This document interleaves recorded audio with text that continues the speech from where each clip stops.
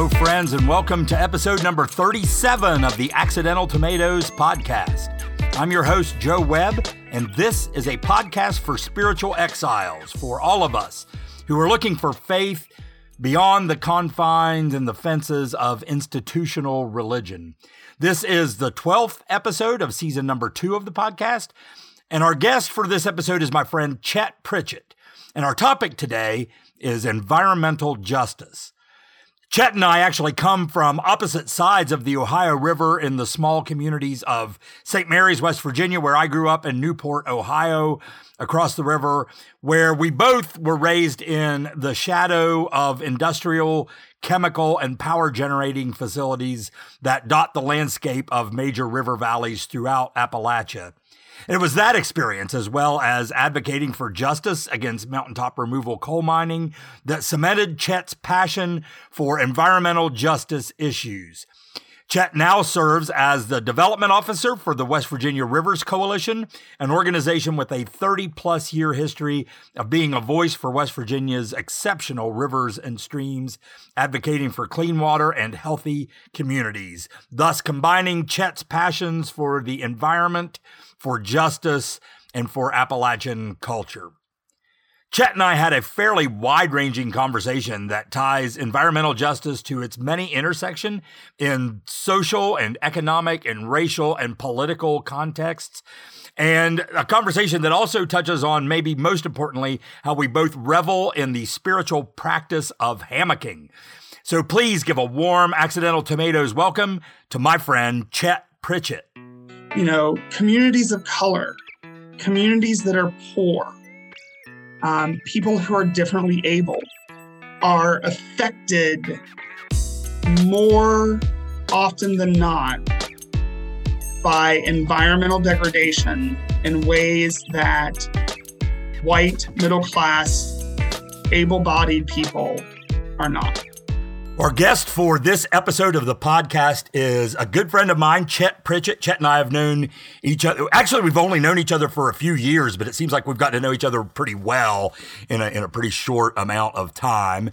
And Chet's here with us today to talk about some issues around environmental justice.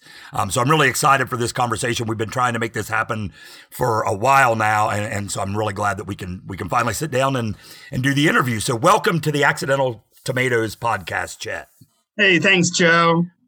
I think the reason why we feel we know each other so well for so long is we have commingled roots. So, oh, that's true. Yeah, we have many mutual friends and acquaintances. Very, very. And we grew up in like almost the same town at different times, but yeah, exactly. Like on different sides of the Ohio River. So I call that a fake border. It is, yeah. It's very much an artificial construct. So, well, Chet, why don't you just kind of give us a short little introduction, tell the folks who you are and what you do, and we'll get into this conversation about environmental justice. Yeah. So a little bit about me. I identify as Appalachian. I identify as queer. I identify as an activist. I identify as a person of faith. Some of the discussion we'll have might center around what part of faith I identify with, but which is different depending on the day in some situations. Our deconstructing audience is going to love your story. Yeah. So this is so that's who I am. I, as Joe said, I grew up on the Ohio River, in the shadows of a coal burning power plant and of chemical factories, and that is my story and where my motivation comes from in the work that I do, and actually it's what motivates my faith exploration, and it's what motivates just who I am as a person. And so, and it has for many years. And I think that's part of an interesting, circuitous route of my faith. Yeah. And so you're obviously, you're not here as a representative of your organization, but you're actually working in, for issues of clean water, water quality kinds of stuff with the the West Virginia Rivers Coalition currently, right? So right, yeah. So I've been with West Virginia Rivers for a few months. It's an interesting story of my route to West Virginia Rivers. When I was in college, I went to West Virginia Wesleyan College, and when I was in college in the late 90s, that was a time when we were becoming more and more aware of the practice of mountaintop removal, coal extraction, and that practice, which basically blows the top off a mountain. You get the coal out of the coal seam, and then you take all the dirt and rock and sediment that was on top of the coal seam, and you dump it into the valley below, so it makes a flat kind of plateau. And so when you do that, you put that sediment into rivers and streams, and it harms the habitats of the fish and the wildlife that are there. So in the late 90s, I became aware of this and met some folks who were engaged in some activism around this. And so first got involved with the West Virginia Rivers Coalition because a friend of mine in college was interning with them, and eventually became a volunteer with them. It's where I learned how to stuff envelopes and fundraise and do all those things that we know about in churches and nonprofits. And so I joke that, I've come full circle, working with the Rivers Coalition, specifically in their development arm, helping raise awareness about the organization, but also raising funds at the same time. Yeah. And so I'm clear that I'm not speaking as today as a representative of the organization, but it's part of who I am and the work that I do. Yeah. So it's that full circle work. That's so interesting. I've been thinking about how, we grew up on opposite sides of the Ohio River, and when I was growing, and I'm I don't know, 15 or 20 years older than you, but when I was growing up, our house was right on the river. Yep. Actually, we called it our front yard. Everybody else, their front faces the road. Our back faced the road and our front faced the river. But it was right there, and we were not allowed to go in the river. It was because it was so dirty. It's better now, but it's still I wouldn't spend a lot of time swimming in the Ohio River right now. I wouldn't. There was a reason that we did catch and release when we went fishing. Yeah, because you didn't want to eat that nasty stuff. No. Yeah. So. No, not at all. My parents' house, again, right along the Ohio River, every morning I would wake up and I'd look out the window and I would see the Willow Island power plant, and it's the smokestacks and the cooling towers. And, growing up where we did, friends, parents, that's where they worked. That's where they learned, they made a living. And we didn't question that much. And as I got older and would return home, I would notice that the side of my parents' house, they had, kind of wood siding. And one side of the house, the siding was disintegrating, literally disintegrating. But it was only one side of the house. And I'll let you guess which side of the house. Yeah. And I keep a picture of that house. The house has been torn down now, mostly because of the dilapidation of the siding. But I keep a picture of that on my desk because that's what drives me. Yeah, is to recognize that and if that's doing that to the side of a house, think of what that's doing to our bodies. Right. And right now in the West Virginia legislature, there are some standards of health that they're trying to change, so that would allow chemical manufacturers along the Ohio River and the Kanawha River as well, to increase the amount of toxins they can legally release into the rivers. Yeah. And some of those chemical factories are right upstream from St. Mary's. They're right across the river from my mother. And as we think about what our call to be stewards of creation are, we're faced with this challenge of how do we care for the environment and how do we care for a community at the same time. Yeah. And for many, there's been this kind of this idea set up that that it's either the environment or the economy. I was going to ask you about that, like that tension between, I think that's where we come to understand, like, if we don't have clean water, if we don't have clean air, we won't have healthy communities. If we don't have diversified economies, if we don't have a plan in place to transition to economies that don't grow off the illness of the earth and the illness of the people who inhabit the earth, we're always going to have that dichotomy. And I don't think, a friend of mine jokes that it's not an either or, but it's a damn both and. And I like that. It's that both and, is damning. Yeah. because for so long we have been taught that things have to be either or.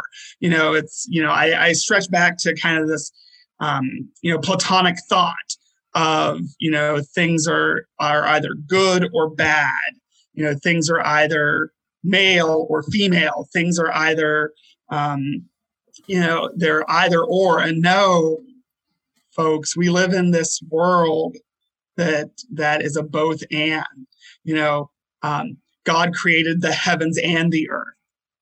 It wasn't God created the heavens or the earth. Yeah. The first humans were created both and, and scientifically, X chromosomes and Y chromosomes is both and.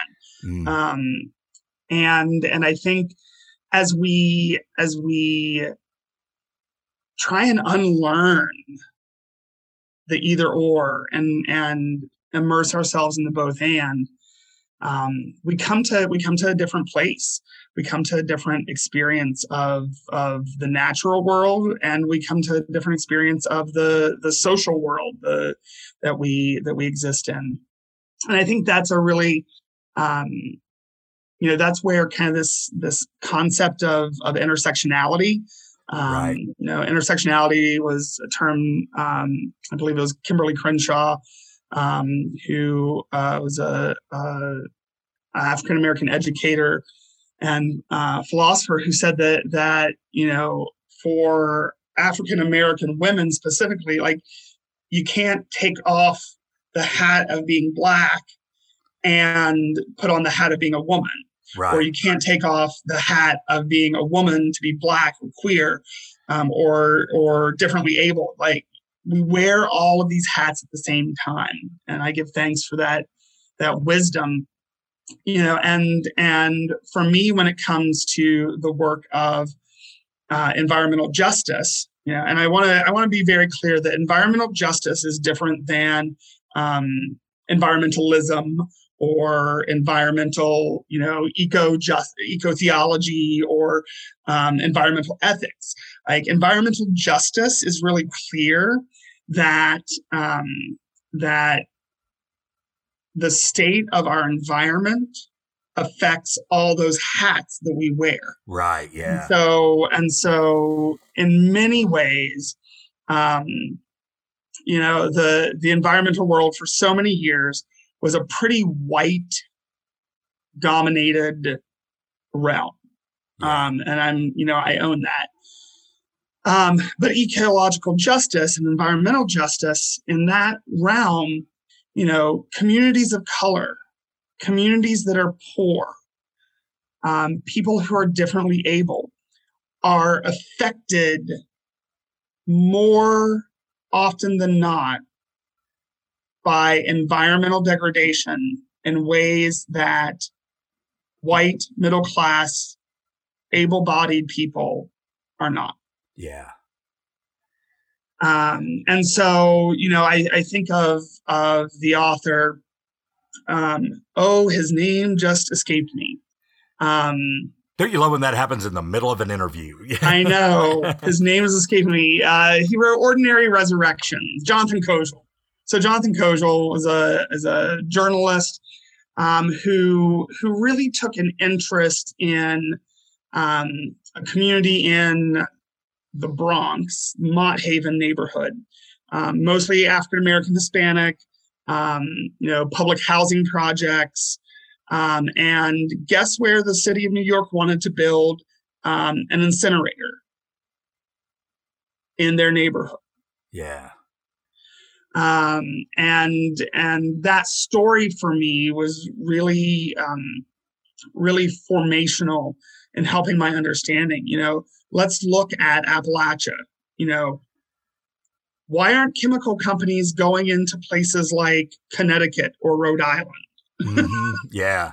Here is a place where extractive industry has, multiple times come in from the outside and basically colonized our hills and valleys and waters and streams. Whether it was, that first extractive industry of salt, mm-hmm.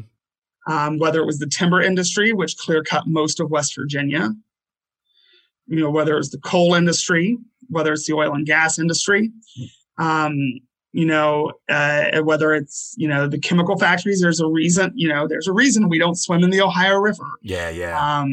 There's a reason it smells really weird when you drive down, Route 7 south of Marietta toward Parkersburg. There's a reason it smelled really weird when the carbon black factory was there near Waverly. Yeah. If it smells weird, it probably is weird.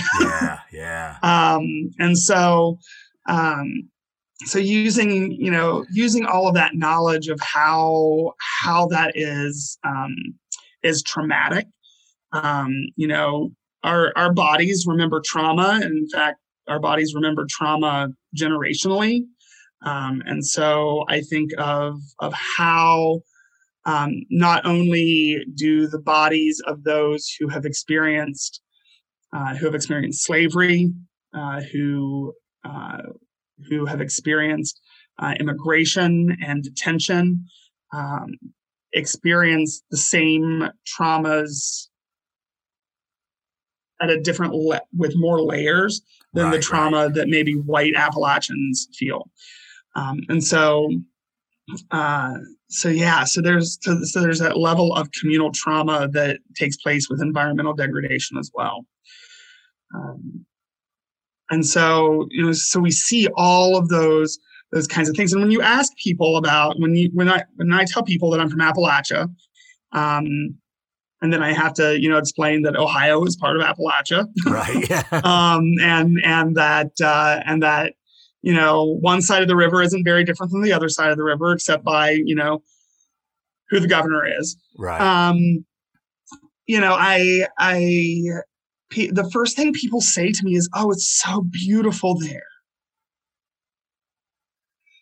and I get a little twitch because to me it's just what it is. Mm-hmm. It's home. It's and it is beautiful. And the other thing that's beautiful are the people. And so then people slide into those jokes and those stereotypes, and I'm like, I don't understand how you can say one thing about the land that formed the people and then say something completely different about the people. Wow. And so for me, that's a really difficult struggle, to hear that. And then to know that, that leaders, whether that's in business or government, are taking steps to make it not so beautiful, and are taking steps to say that the people aren't beautiful as well. And so sometimes, I think the struggle in Appalachia is that we forget that our greatest resource is actually, the people. Yeah. And that resource combined with our natural resources hold a lot of power. And so finding ways to empower the powerful is central. And I've been reflecting on this. I've been sermonating and preaching at a screen later today for a worship service on Sunday. Nice, kind of this weird situation that we're in. And I've been ruminating on this part of Matthew where it's not the nice, warm, fuzzy Jesus that we always like, and a scribe comes up to Jesus and says, I volunteer to follow you. And Jesus is like, the foxes have holes and the birds of the air have their nests, but, humanity has no place to lay its head. And I feel like, Jesus attempts to create an either or there. But at the same time, Jesus is saying, like, this world isn't normal. And like, if, the reign of God isn't normal. And so if you want to do normal things like sign up to volunteer, that's great, but I'm about a radical reorientation. Yeah. And so, with that radical reorientation, how does it change? And one of the things, I have a seminary degree. I'm seminary trained, but not ordained.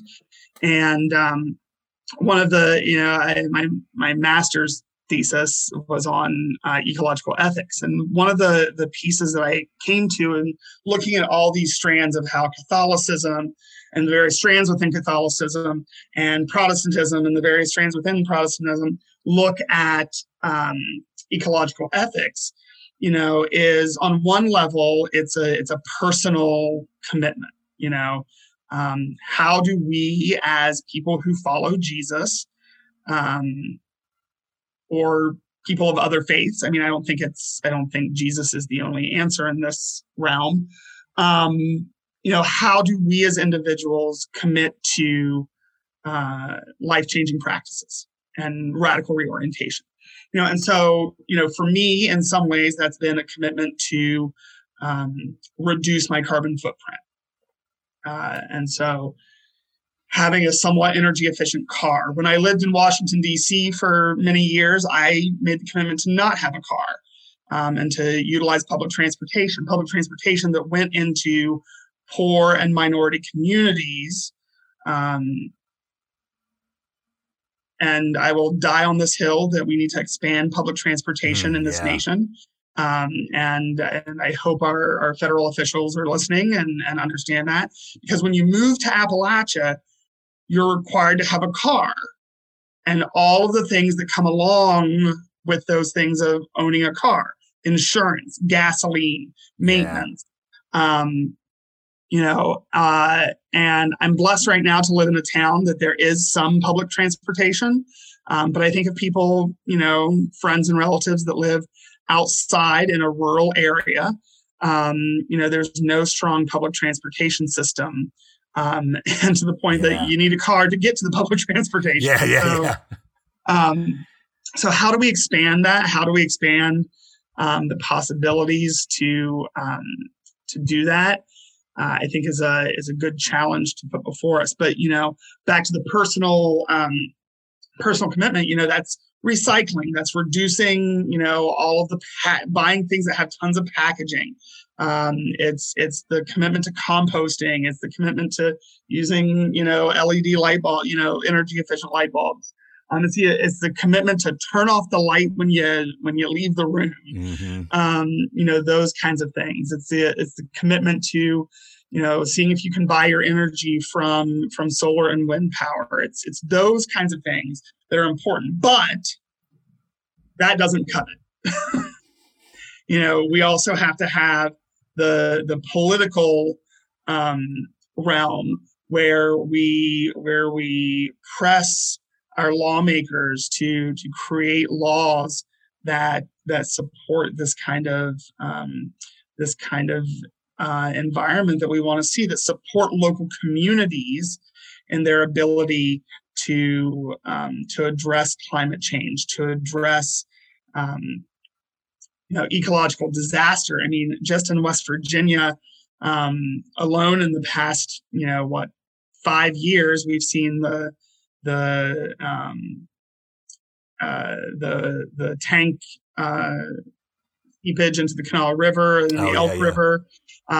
Just this last week, we saw the mine burst, the abandoned mine burst in Preston County, Mm-hmm. and the TNT mine there, and the number of toxins that it sent into the Cheat River. Those are places where people, if we want to talk about community health and economies, those are places where people hunt, fish, kayak, swim. Those are where those memories are made of going down to the swimming hole and catching crayfish and, all of those things. All those things that create family and community are being threatened by our inability to monitor, our inability to have inspections over abandoned mines, above ground storage tanks, of potential pipelines that are going to cross, the region. If we don't have that ability to have oversight, those are what harm communities, but they're also what harm, the memory making pieces of life in Appalachia. Yeah. And so you need to have in tandem both personal responsibility and political responsibility in this. And in many ways, that's not a radical idea. For those who fall on a more libertarian spectrum, personal responsibility is an important thing. We need to have the ability to have agency over ourselves. And on kind of a more communitarian perspective, like, we need to be able to hold one another accountable, both individually and corporately, for the ways in which we find ourselves in the world. Yeah, yeah. Man, you've said so many really interesting and important things there. And my list of questions is completely blown out of the water now, which is good. Like, I love it when that happens. A couple of times you used a phrase that I want to kind of come back to for just a second, because I think it has some really broad implications. You talked about a radical reorientation, right? For a long time, that's the language I've been using. Like when I pastored a church and when I was preaching every Sunday, which I don't do anymore because my community now is more of a conversation-based kind of format. But when I would talk about, like, especially when I would preach the Sermon on the Mount, which to me is like the foundational bit of teaching for humanity, like Christian or not, it's just foundational teaching. But Jesus starts, before that sermon starts, he says, repent, for the kingdom of heaven is near. And that word repent, is the Greek is metanoia, which means a change of direction. And that term radical reorientation has become my language for repentance, because I think too often, like in church world, we just see repentance as, oh, I'm supposed to say I'm sorry for the bad things I did and try not to do those things anymore. But it's not that. That's a symptom, if anything, right? Our behaviors are a symptom of being wrongly oriented to reality, And so when we talk about, like, this idea of being a repentant people, it's not just being sorry for our, so-called sins or whatever, which is another word that's so loaded. We could take an hour and talk about what that even means. But it's if there's a sin in that, it's the sin of disorientation, where we're not correctly oriented to reality. And I think I think a lot of what you were talking about there, we're seeing that we are now finding ourselves historically in a time where people are beginning to wake up to that. That, when you talk about intersectionality, like, I was just before we got on here this morning, I was thinking about, maybe a lot of the tension that we're seeing, a lot of the political and cultural divisions that we're experiencing in the world now are largely because people are really resisting waking up to the fact that white guys don't get to define what normal is anymore. Like that's kind of a microcosm, right? But we're redefining the very concept of normality, which scares the crap out of people. I know, like, I get why people are resistant to it, but I think a lot, it causes this tension. And I think you really articulated a lot of that, in the world of environmental justice, right? Mm-hmm. Mm-hmm. Sorry to interrupt the conversation, but I wanted to take just a minute to thank some of the folks that help us make the Accidental Tomatoes podcast happen through our Patreon giving platform. For as little as $2 a month, you can be part of a growing group of people who are committed to helping create and curate all the great content for the Accidental Tomatoes community.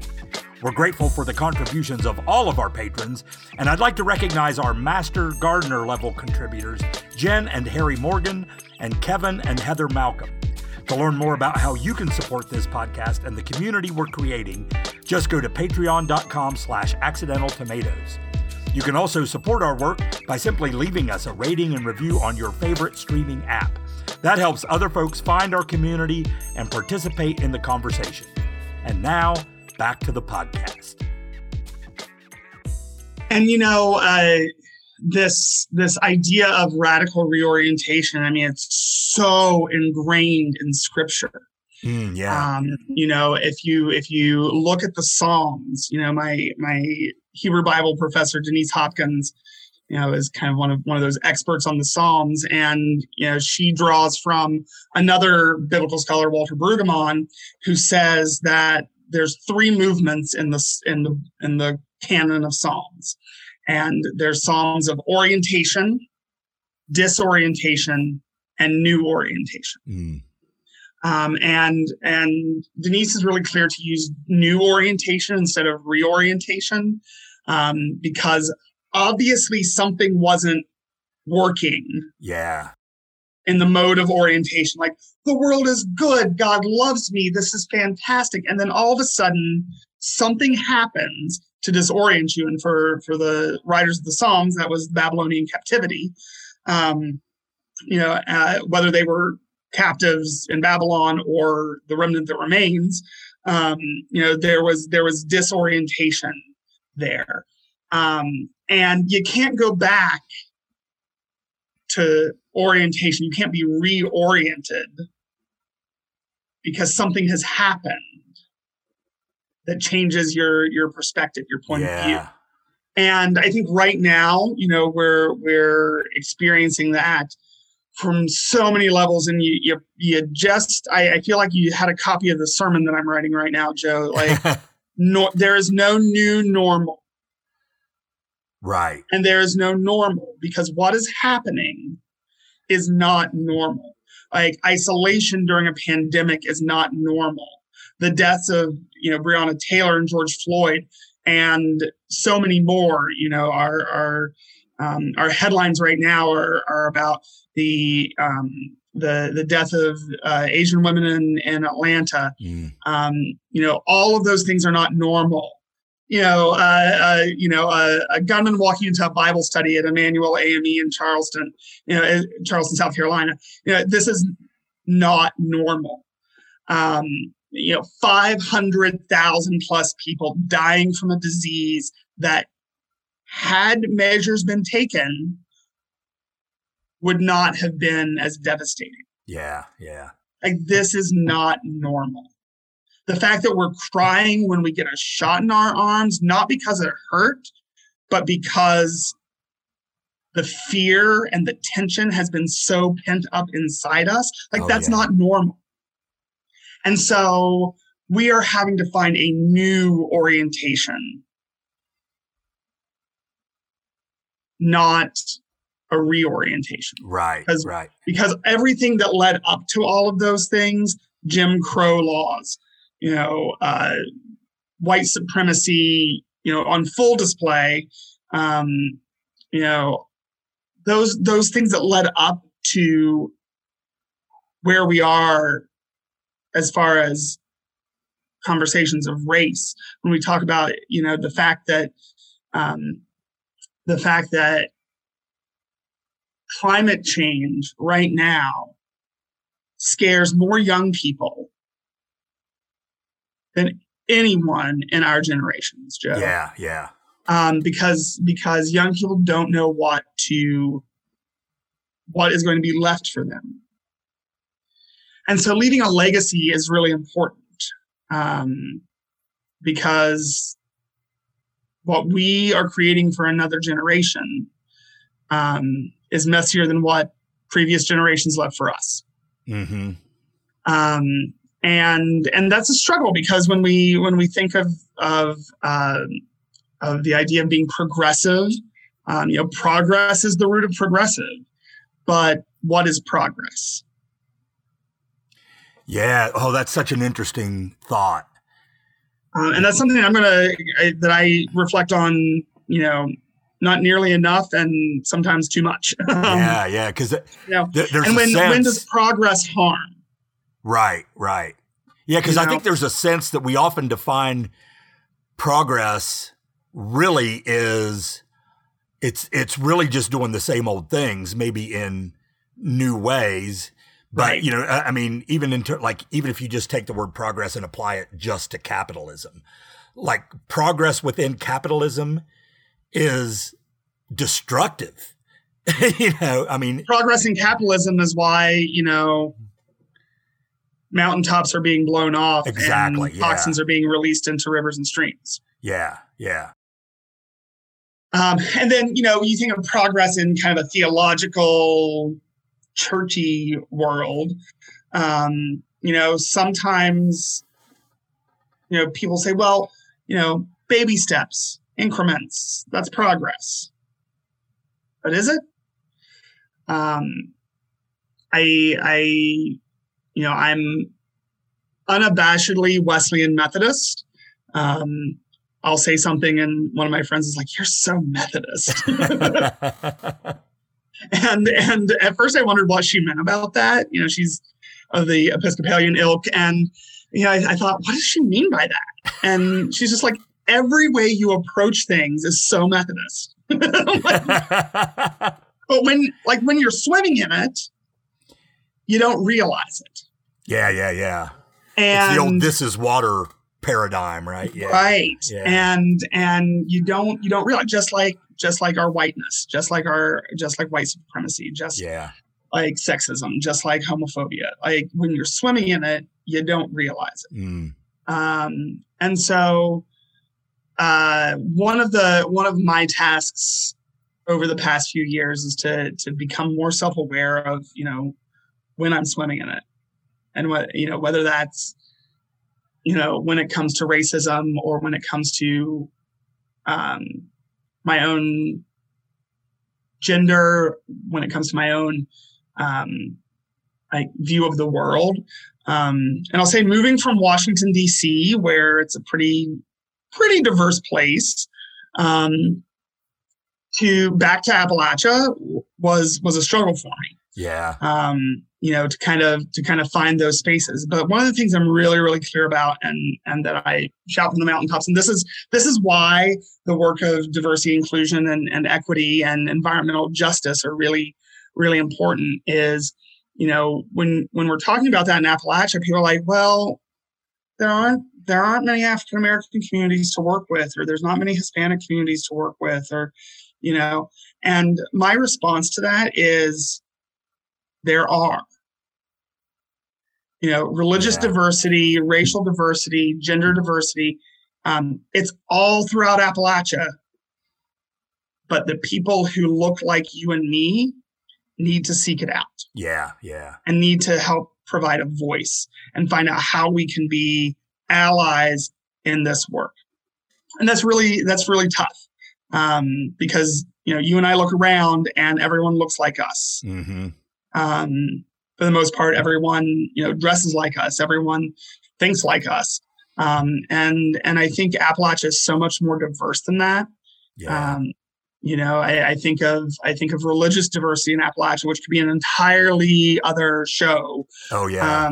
We like to think that Appalachia is evangelical Christian, and with a strong mainline Protestant, but the presence of Hinduism and Buddhism and Judaism within Appalachia, like these are resilient communities. Yeah. And I think that's the other part that environmental justice plays a really strong role in building healthy communities and building resilient communities. The folks up in Preston County unfortunately knew what to do to start bringing Muddy Creek and the Cheat River back into a somewhat healthier place after last week. Yeah. Or 2 weeks ago. Gosh, where'd this week go?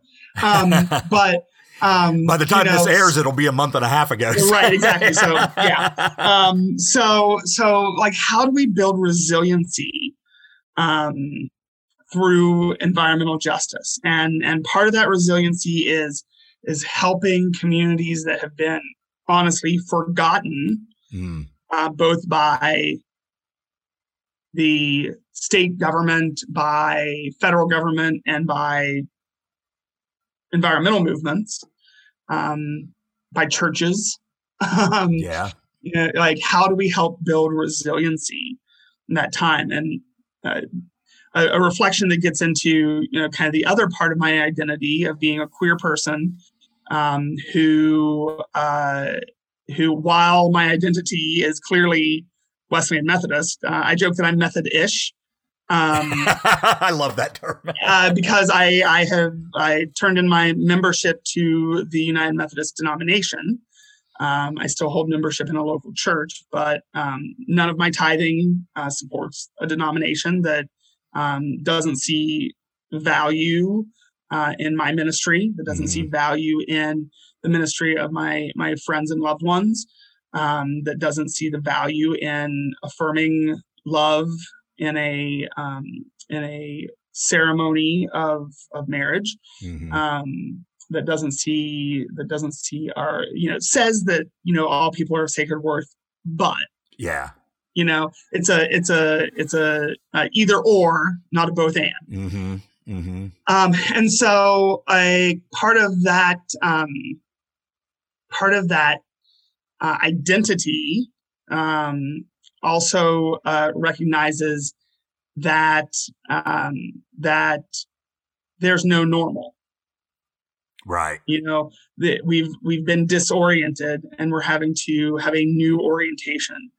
And that new orientation might mean finding community in very different ways. Right.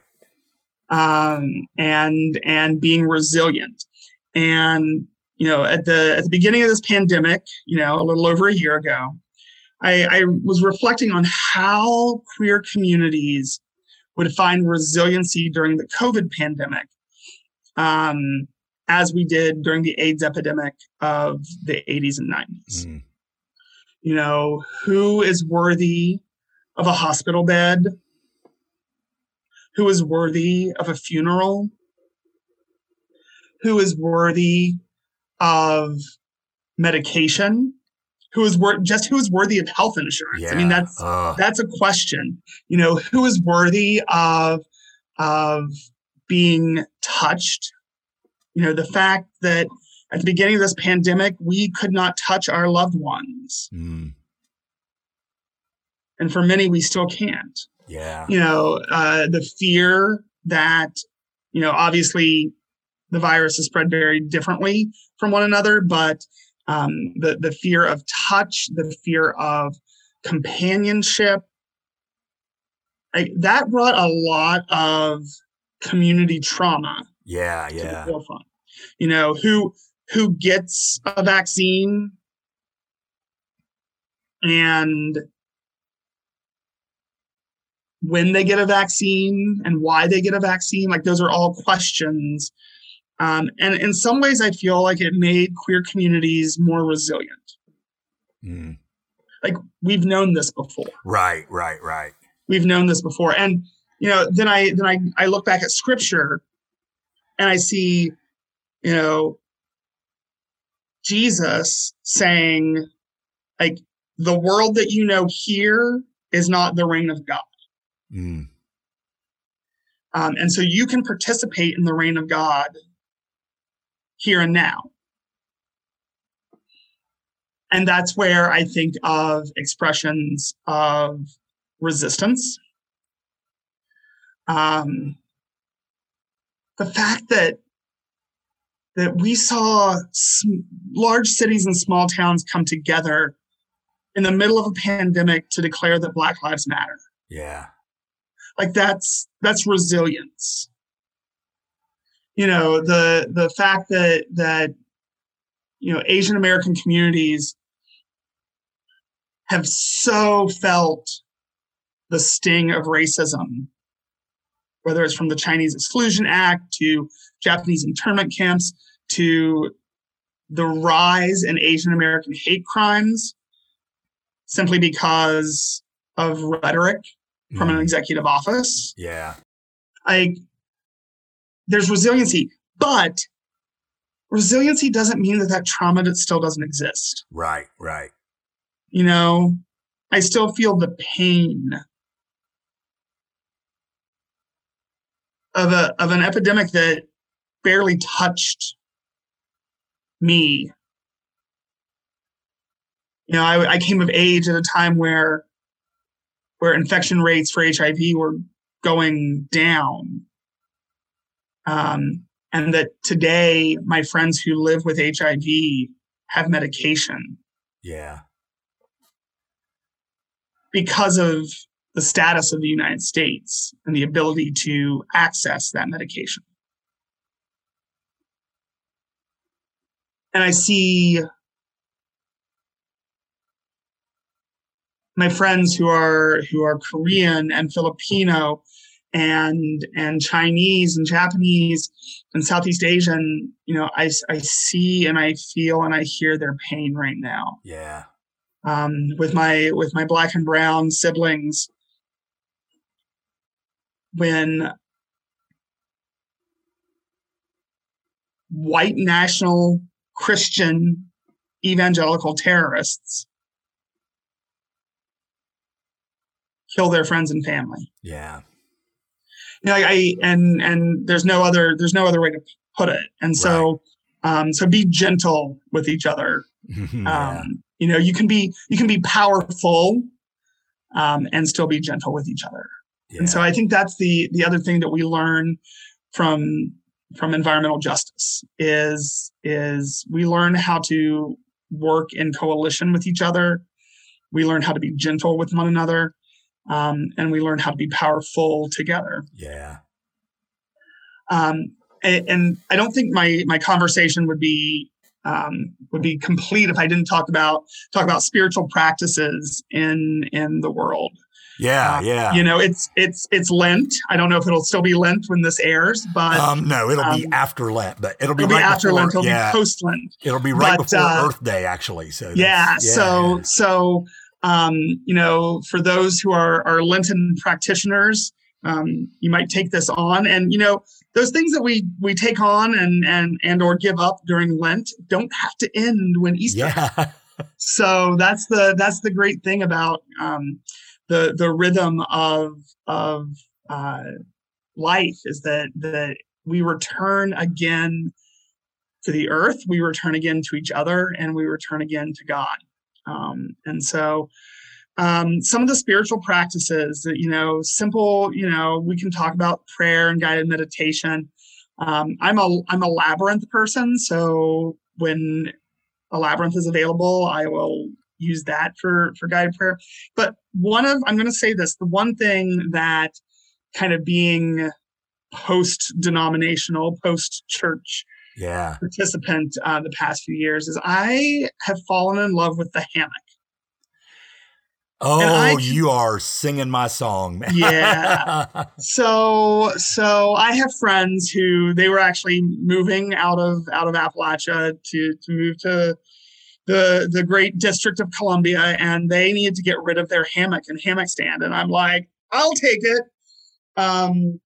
And that hammock has provided me this new spiritual practice. And I just call it the practice of hammocking. And the hammock provides a new orientation on the world. Things that if I'm looking this way, you can't see my hands. If I'm looking forward, I don't see things on the periphery. I don't see the things that are above me. I don't see the things that are below me. And time in that hammock has helped me see the natural world in different ways. Oh, that's so interesting. It's helped me see the trees that are around my house. It's helped me see the wildlife, the squirrels running after each other.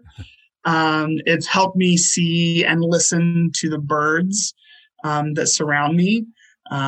There's an amazing pileated woodpecker somewhere in my neighborhood, and because of the way the hills hold the neighborhood, it just echoes. Yeah. Echoes through. It helps me see the clouds and the sun in different ways, and it helps me see creative human ingenuity when I see an airplane dart across the sky. And it helps quiet my soul in ways that are really meaningful and helpful in reflection. And one of the interesting things about the work that I currently do is that there's been some research into charitable giving during the pandemic. And charitable giving has gone up in environmental organizations over the past year.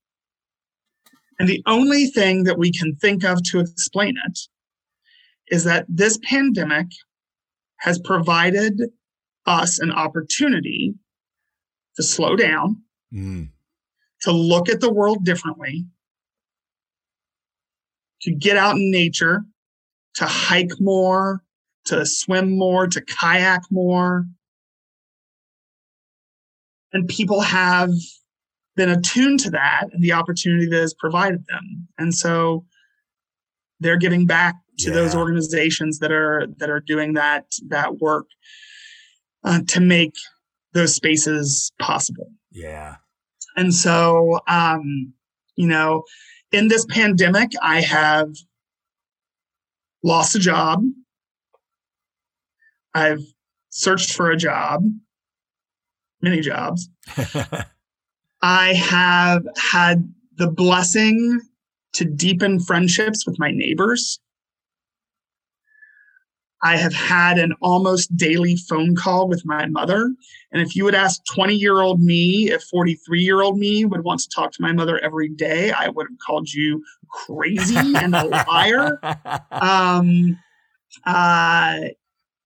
I've had the ability to journey with my mother in some health difficulties.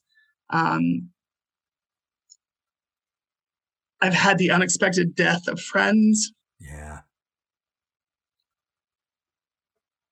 And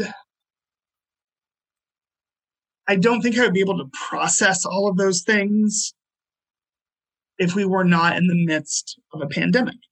Which is not to say that, God sent a pandemic for good and bad. Right, yeah. I don't believe in a puppet master God. When people say things everything happens for a reason, I cringe. Me too. And I don't believe that is the nature of the God who loves us and the God whom we trust and believe in.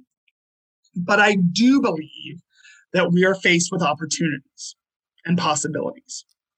And so in a world that is crying out in pain,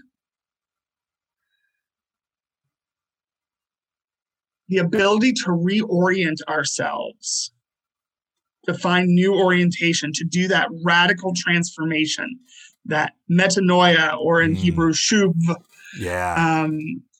which literally means to turn the other way. Like, it's not that you turn yourself around back to that starting spot. Right. It's not a new normal. Nothing is normal. And that's our response to that is really important. Yeah. And, the piece of scripture I'm wrestling with now is, after the Sermon on the Mount, after a few healing miracles, because, you have to do, what Jesus says and then what Jesus does. Right. And then Jesus gathers disciples. And so they get on this boat with Jesus and a storm comes up and they're all, what the hell is this? Like, not only are they scared because there's a storm happening and it's tossing them back and forth and back and forth and they're probably getting sick. They're scared because they're like, what the hell did we do getting in a boat with this dude? Yeah. And that in and of itself is a new orientation. Like, they can't go back to the shore and pretend that nothing happened out there. Yeah. Like, something is new. And so, during this pandemic, during this environmental crisis that we are facing and going to be even more facing, we cannot go back. There's no going back. We only have to move forward. And it's our response to that difficulty that makes the difference. Yeah. Yeah. Oh, that's such good stuff, Chet. It's so good. This is I say this all the time when I'm interviewing people, but like, we get into these conversations and I want them to go on for hours. But ain't no one wants to listen to that. Right. I was preaching it with a congregation a few weeks ago out in Oklahoma. And that's another beautiful thing about this pandemic is I've been able to do some Zoom preaching and recording of sermons that, I wouldn't been able to do because of travel and things like that. So when I'm asking the pastor, like, what are your expectations? Like, how long do I have? And he said, oh, you've got 25 minutes. And I'm like, no one wants to hear me talk for that long. Like, if I'm preaching for that long, I'm beating people over the head. Like, yeah. Ain't nobody got time. Yeah, it's definitely sharpened like our awareness of people's attention spans. Oh, definitely. I've done a couple of guest sermons, like pre-recorded guest sermons, and I kind of get the same thing. Like, I'll watch the online church of the, for a week or two before to see what they do, and like I sit down to record, and I'm like, okay, 10 minutes. Like I'm putting a timer. If I'm going over 10 minutes, I know I'm losing people. So. Yeah, keep it focused. But even when I was preaching live though, like I was a 20-minute sermon for the most part. Like 20 minutes was my limit, but then you can read a room, right? You get the both verbal and nonverbal feedback of you better wrap this up, preacher. And I'm the weirdo. Like, I much prefer preaching on Zoom versus pre-recorded. Because at least with Zoom, I see faces. Oh, yeah. And can get a little bit of verbal and or nonverbal feedback. I love verbal and nonverbal feedback. And I don't know if that's, and you don't get that much in the white church. Yeah. I learned quickly there was a sermon. I was up in New England.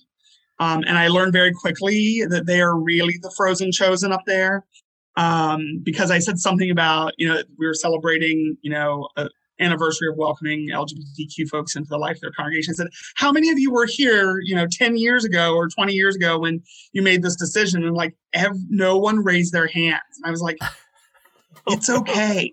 You can raise your hands. And a few were very timid and they raised their hands. And then boom. And I was like, wow, nobody's going to think you're Baptist. Go ahead. Right. I was like, wow. Wow. But, yeah. Well, this is such good stuff. And again, like we could just explore that. You've said so many things that like, I've got these mental notes for follow-up conversations, thinking about how the what we have called normal in the past, and just to kind of steer back towards like environmental justice, it's so objectifying. Like we objectify one another. We objectify, especially people on the margins, communities on the margins. We objectify the planet. We objectify our resources. And ultimately, we objectify whatever it is we call God. Right. And I've been doing a lot of thinking about that lately. Some friends and I have been in some conversation about like how so much of our institutional religion is really idolatry, because we've invented a God that is not God. We objectify that. But I think, and then that filters down to how we view the earth. Exactly. Yeah. It filters down to how we view humanity and one another. That if our world is disposable, then people become disposable. Exactly. Yeah. And how do we both in individual practices and in communal practices remember that? Yeah. I want to leave with one thought. Last night I listened to a midweek Lenten reflection at the National Cathedral by Reverend Anna Bladel. And Anna is a clergy person in Iowa and a very dear friend of mine. And they said, they said this quote that it kept me up most of the night.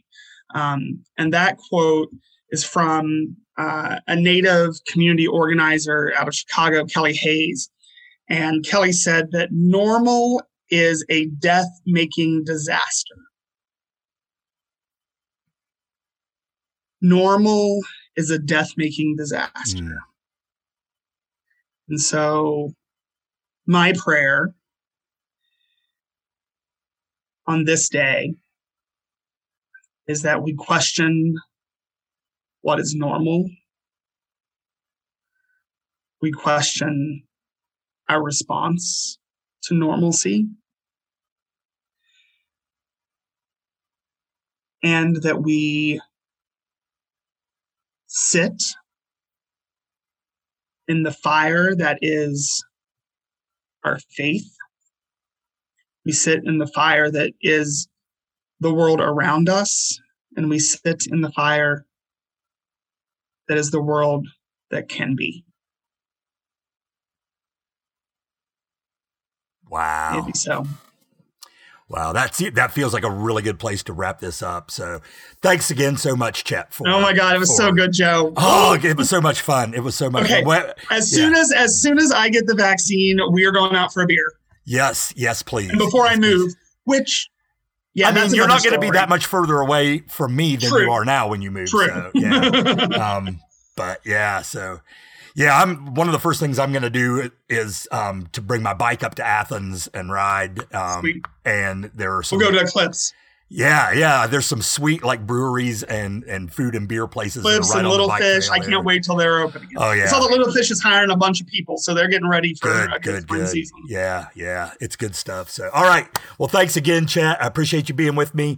I think the folks are really going to enjoy this conversation, and I feel like we're going to have a follow-up at some point. So sounds good. Thanks again. All right. Take care. Take care. Wow, that was such an interesting and important conversation that Chet and I had. And I want to thank him again for helping us to see all of the nuances and complexities of environmental justice and how environmental justice impacts us in so many more ways than we often imagine. I also hope that if you're not already supporting the work of environmental justice organizations wherever you live, you might find one in your area, like the West Virginia Rivers Coalition, which I proudly support, to get involved with. So thanks again to Chet for that very important and educational conversation. Just a little look ahead to our next episode. I have pulled together a team of people. You've already heard a little bit about this. Brandon Wood is going to be joining us from the Hey Mom, Everything's All Right podcast. Brandon is going to come on as the full-time co-host here at Accidental Tomatoes on the podcast side. And I'm also really excited to welcome some really excellent writers to the blog side of our content site. Jenny Williams, Heather Moore, and Brad Davis. You know all of them from previous episodes of the podcast, and they're going to be starting to contribute some new content to accidentaltomatoes.com. And so next episode, there's going to be a conversation with all five of us from what we're calling the A team, the Accidental Tomatoes team, about the kinds of things that we're dreaming about as far as the content that we're going to be sharing with you all in the months and years to come. As always, if you're interested in the content that we're creating and curating for the Accidental Tomatoes community, you can find us online at accidentaltomatoes.com. And across the social media world, we are at Accidental Tomatoes, or just do a search for Accidental Tomatoes on Instagram or Twitter or Facebook, and you'll find us there. As always, if you have suggestions or ideas for future guests or topics that you'd like to hear more about, I would love to hear from you. You can find us and contact us again through our website. You can message us on social media, or you can send us an email at accidentaltomatoes@gmail.com. And if you enjoy this podcast, please be sure to give us a rating and review on whatever platform you use to listen to your podcast. Ratings and reviews are one of the ways that other people can find us that generate interest in the podcast to help people connect with our community and to participate in these really important conversations that we're having together. And as always, if you'd like to support the work that we're doing at Accidental Tomatoes, you can donate through Patreon, where your support helps us offset some of the expenses of producing content for our community.